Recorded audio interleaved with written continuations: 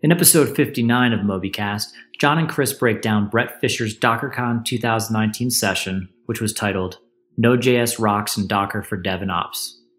Welcome to MobyCast, a weekly conversation about cloud-native development, AWS, and building distributed systems. Let's jump right in.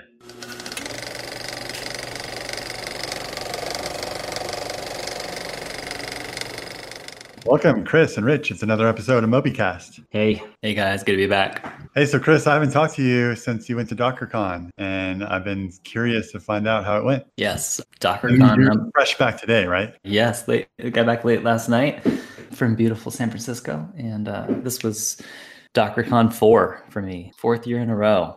And it's been interesting to see how it's evolved over the years and changed and whatnot. So, but same basic format, 2 full days of content and sessions.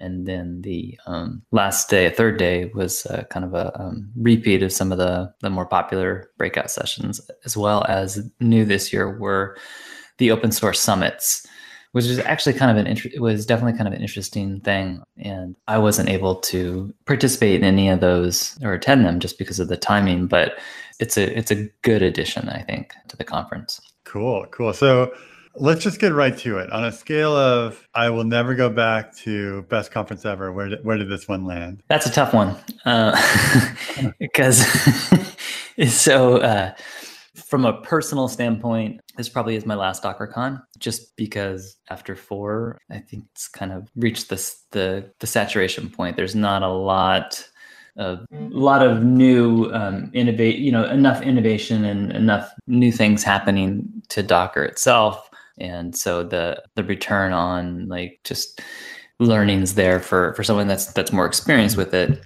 becomes less and less each year. The return becomes less and less. And I think this is absolutely true across the board for DockerCon attendees. Every year they always ask, hey, raise your hand if this is your first DockerCon. And it's well over half the audience shoots up their hand, right? So I do think DockerCon in particular is definitely one of those conferences where the need to go every year becomes less and less, as opposed to something like reInvent, where we've talked about that pace of innovation is just relentless, and there's just so much going on there. There's so much to learn that it's almost like you have to go each time just to try to keep up with what's going on. So from that standpoint, I think this was probably my last DockerCon, but I'm glad I went. Docker getting old and long in the tooth.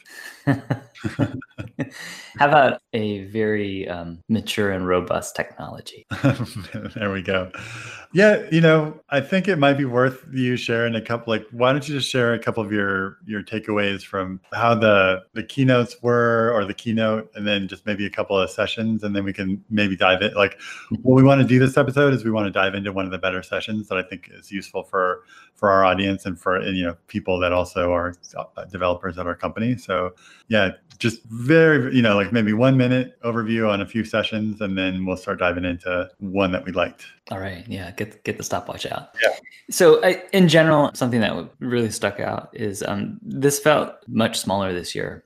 So in previous years, I think last year and the year before at Austin, the numbers were about 5,000 for attendees, and I was seeing numbers around 3,000 in some of the emails that they were sending out from the Docker folks. And I mean, that's a big difference to go from 5 to 3.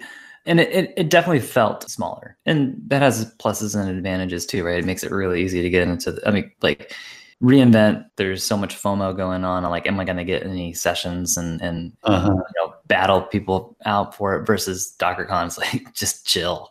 Docker and chill. You're not going to have any problem getting into a session. So I had you don't have to pre-register, nothing. It's just so simple, right? You just walk in and no big deal. So that was a kind of a big difference. It kind of, we talked about this with last year's session, with the changeover from Ben and Solomon now to Steve Singh running Docker. And I think, Docker focusing more on what's their business model and really kind of becoming a business, not just a technology, seeing more and more of that focus. And it just kind of has more and more of that feel of this is about the enterprise. It's about business, it's about making money. And so kind of it feels like it would go like it feels sort of yucky. Like it goes from a 2-day celebration of innovation to a two-day infomercial. It's definitely a different vibe for sure. Absolutely. And it is what it is, right? I mean, that's just kind of what they need right now. And right. That's what they're focused on. So it is what it is. I thought it was interesting for whatever reason this year, like the theme kind of felt like it was all about stickers. And it's like, I mean, stickers are fine. I got a few on my laptop, more than a few on my laptop, but this was like everything. Like it was the big thing during the conference was do things to get stickers, right? Like go play around with one of their robots and you get a sticker, or you fill out the survey for the conference and you get a sticker. You go do something special at the conference party, you get a sticker, and they give you a sticker book to put your stickers in.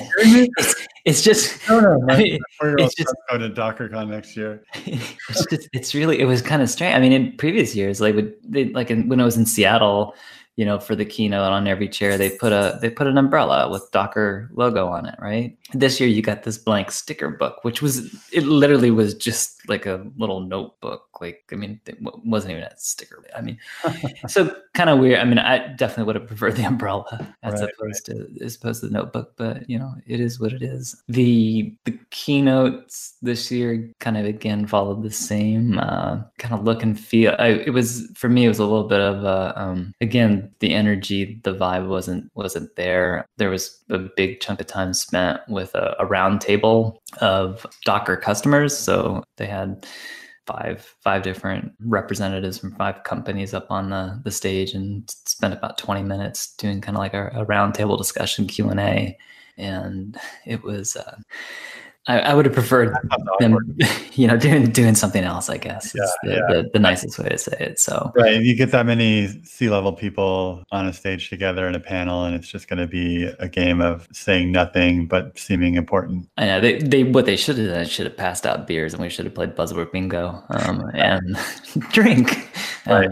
That would have been pretty interesting, maybe. But this was the first time ever I heard the term brownfield. So we've all heard of greenfield, right? Brownfield. Have you heard of this? No, not outside of the sewage and sanitation thing. Yeah. So, and you're not, so I had never heard this before. I heard other speakers there, they mentioned they hadn't heard it before as well. So apparently a new term, what it means, basically it's what you do when you have like a mixture of legacy and greenfield work. So that's brownfield, right? So decomposing your monolith, you have, your legacy app, and then you start building up some carving away functionality in the form of new microservices around it. That's brownfield. Okay. So something learned there. And a final kind of takeaways, I was kind of surprised at just how small the expo floor was. It was really, really small. Interesting. Like that means companies didn't want to spend the money to be there. And does that mean that there are not that many companies, or that they, all like there's tons of companies and they just didn't feel the spend was worth it because their potential customers weren't there? Yeah, I mean, and who knows? I mean, it's probably all of that and more. But I was kind of surprised. Like a lot of the companies that I remember being there last year were not here this year. That there are fewer companies. Like you think about what companies are out there building stuff that's really all about the container, and new companies or the numbers of companies in the container sort of landscape. That probably peaked last year, or maybe even 2 years ago, and then started getting consolidated and lots of die off too. Yeah, I mean, part of me thinks that like the market there is still the same players and maybe even some growth. So like in years past, there's been a lot of vendors there in the storage driver space, obviously in the monitoring, tracing, diagnostics area, hybrid OS vendors and the likes and whatnot. And all those folks are still out there and going strong. They just weren't there. Yeah, they just weren't there this year. So wow. Yeah, it was.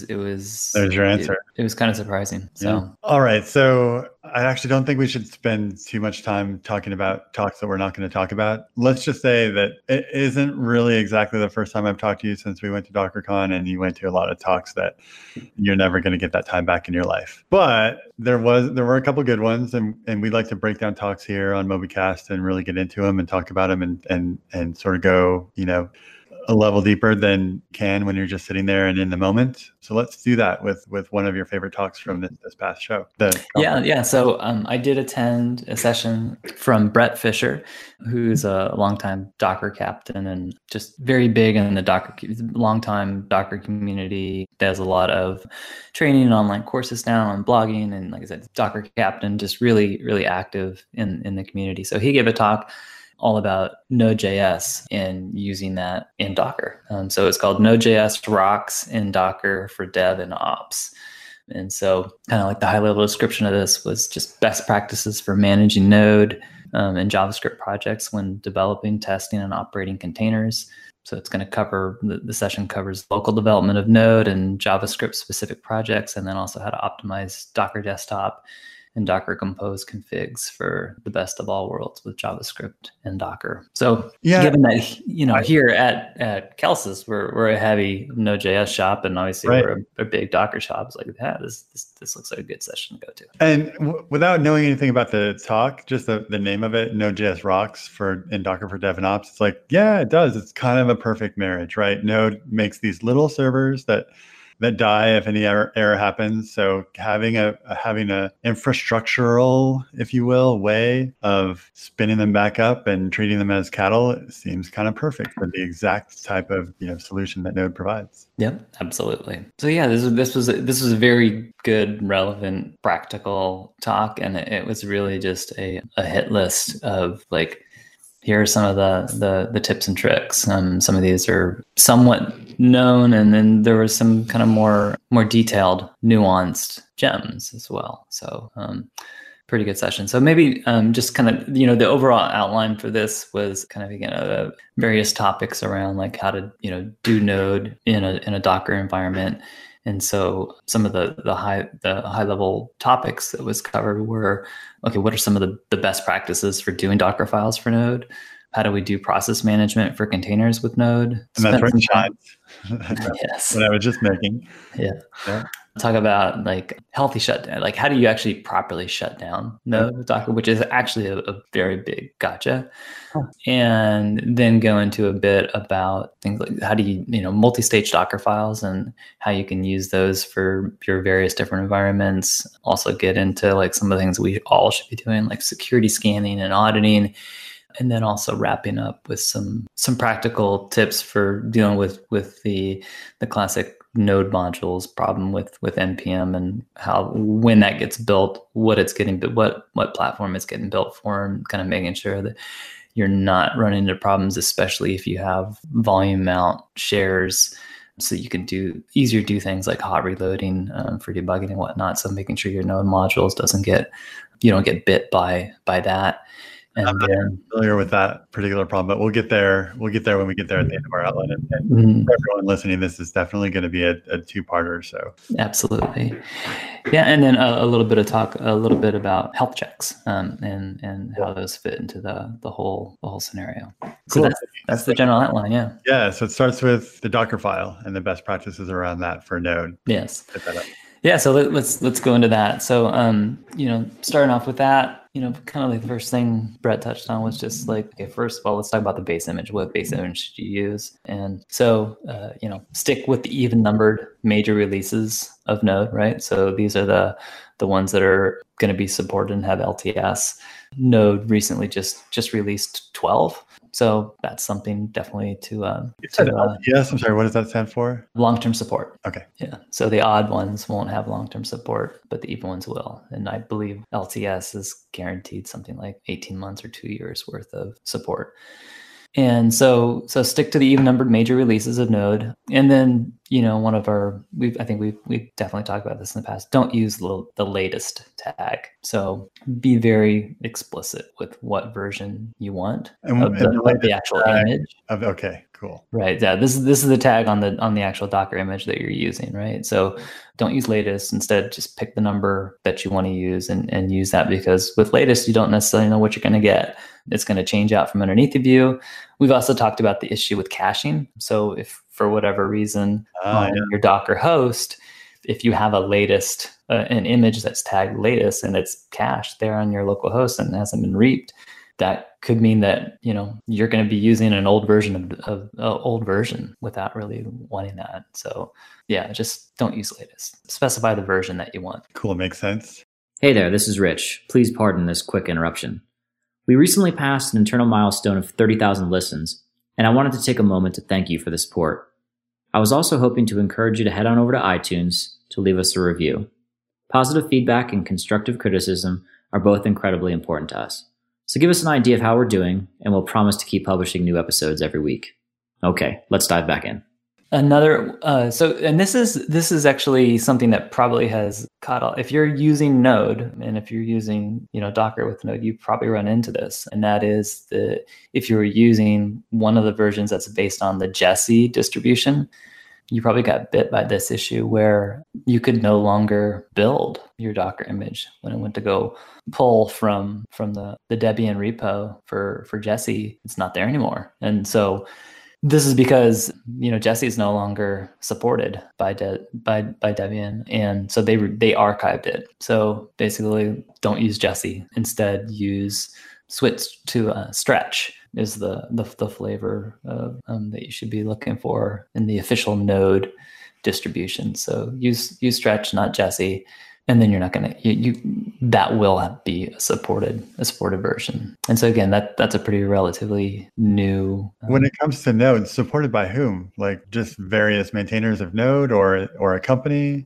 So, well, this is specifically Debian. So this is the, okay. So, you know, the Debian Linux distro, they have archived Jessie. They're the ones that were, Jessie is that flavor of Debian, and so they're just no longer supporting it. Oh, okay. Both Wheezy and Jessie have been archived. So what it means is you're not going to get any security patches on those, right? So it's kind of like the same thing with Node with LTS support, right? So if it's not an LTS version, if you're using one of those odd ones, well, then, you know, after 6 months, it's no longer going to get updated with you know, security, you know, CVEs that happen and whatnot. So it's just not supported anymore. Got it. Yeah.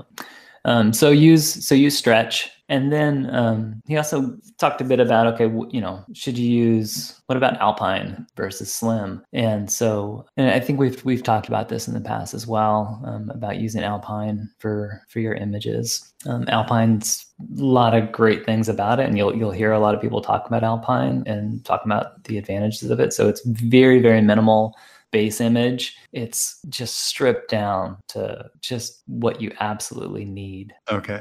From a software standpoint, right? So it's good for two reasons. One, it's good for just file size. So if you're concerned about file size, like Alpine is going to be very, very small. So like the full Node images are like almost a gig pulling in everything, versus Alpine is like 77 megs. Right. So it's a huge difference there. But not only that, regardless of the space, the other big advantage of it is just security and the breadth of the surface area that you have to the cover. Right. So the more software you have, the more surface area you have, and the more possibilities that, hey, there's going to be something wrong here with security. I'm going to have there's just more that I have to protect. So the less software you have there, the less doorways into your code. So those two things, something to look at. The downsides of Alpine are just that it's much more difficult to work with, right? Like it's just not convenient.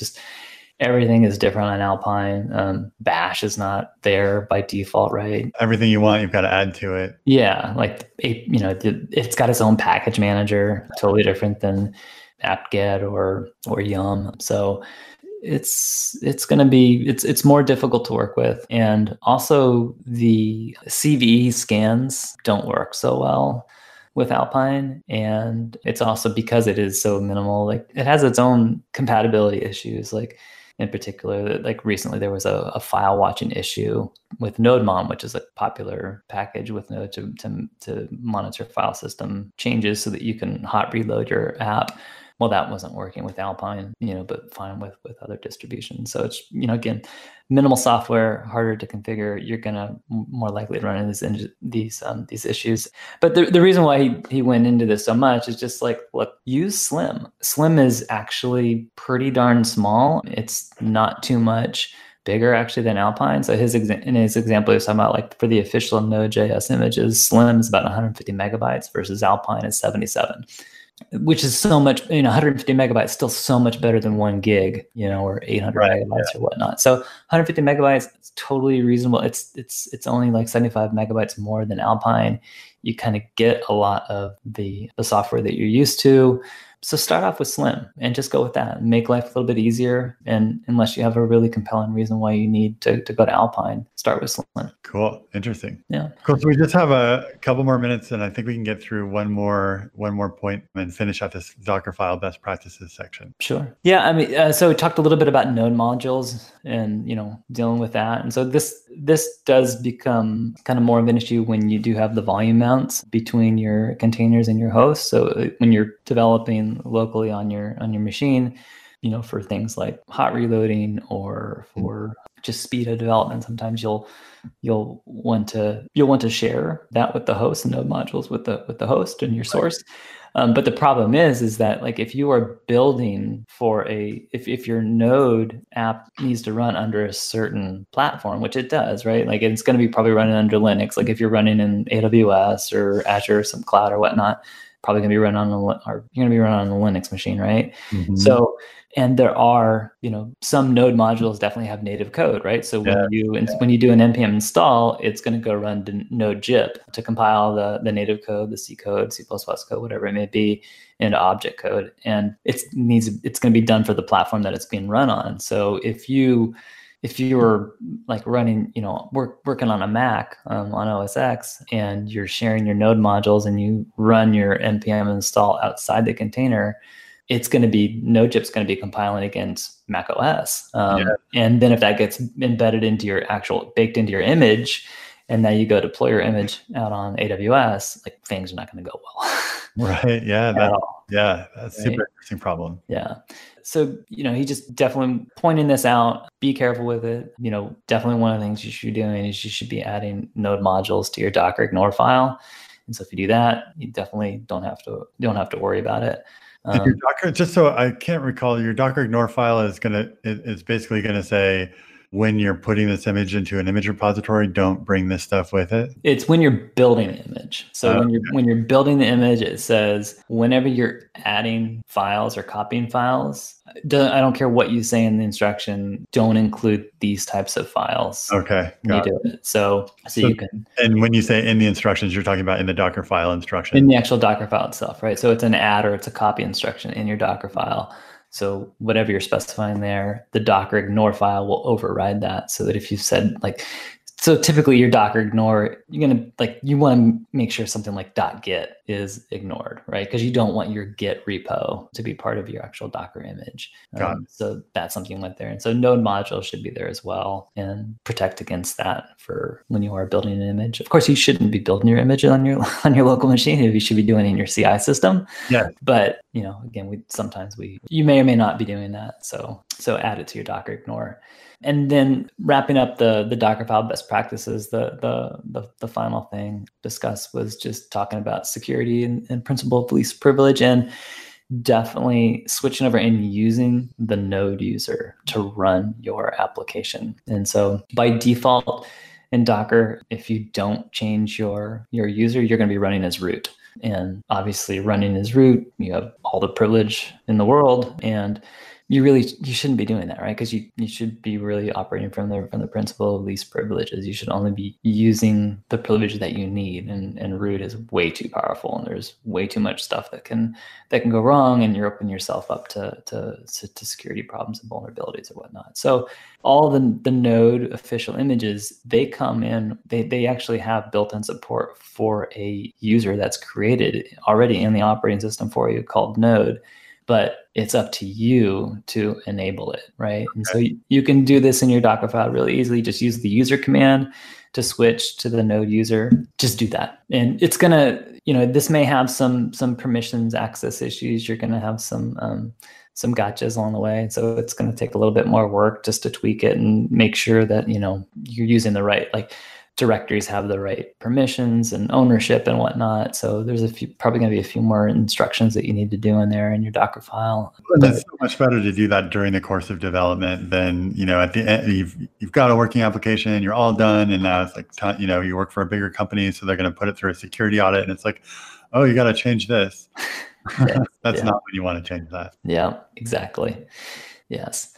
So switch these, or don't run as root, run under a lesser privileged account like the built-in node account. That's cool that they built that in and made it ready to go. Switch over, you're good to go. Yeah, absolutely. All right. Well, thank you. Next week, we're going to talk a lot more about this talk because already, it's just already super, super useful stuff. And it's been a while since we've talked much about Docker. So it kind of feels good to go back to our container roots on this podcast. So thank you. Moby 101. Exactly. All right. See you guys. Yeah. Thanks, Rich. Thanks, Chris. Bye-bye. Bye. Well, dear listener, you made it to the end. We appreciate your time and invite you to continue the conversation with us online. This episode, along with show notes and other valuable resources, is available at mobycast.fm/59. If you have any questions or additional insights, we encourage you to leave us a comment there. Thank you, and we'll see you again next week.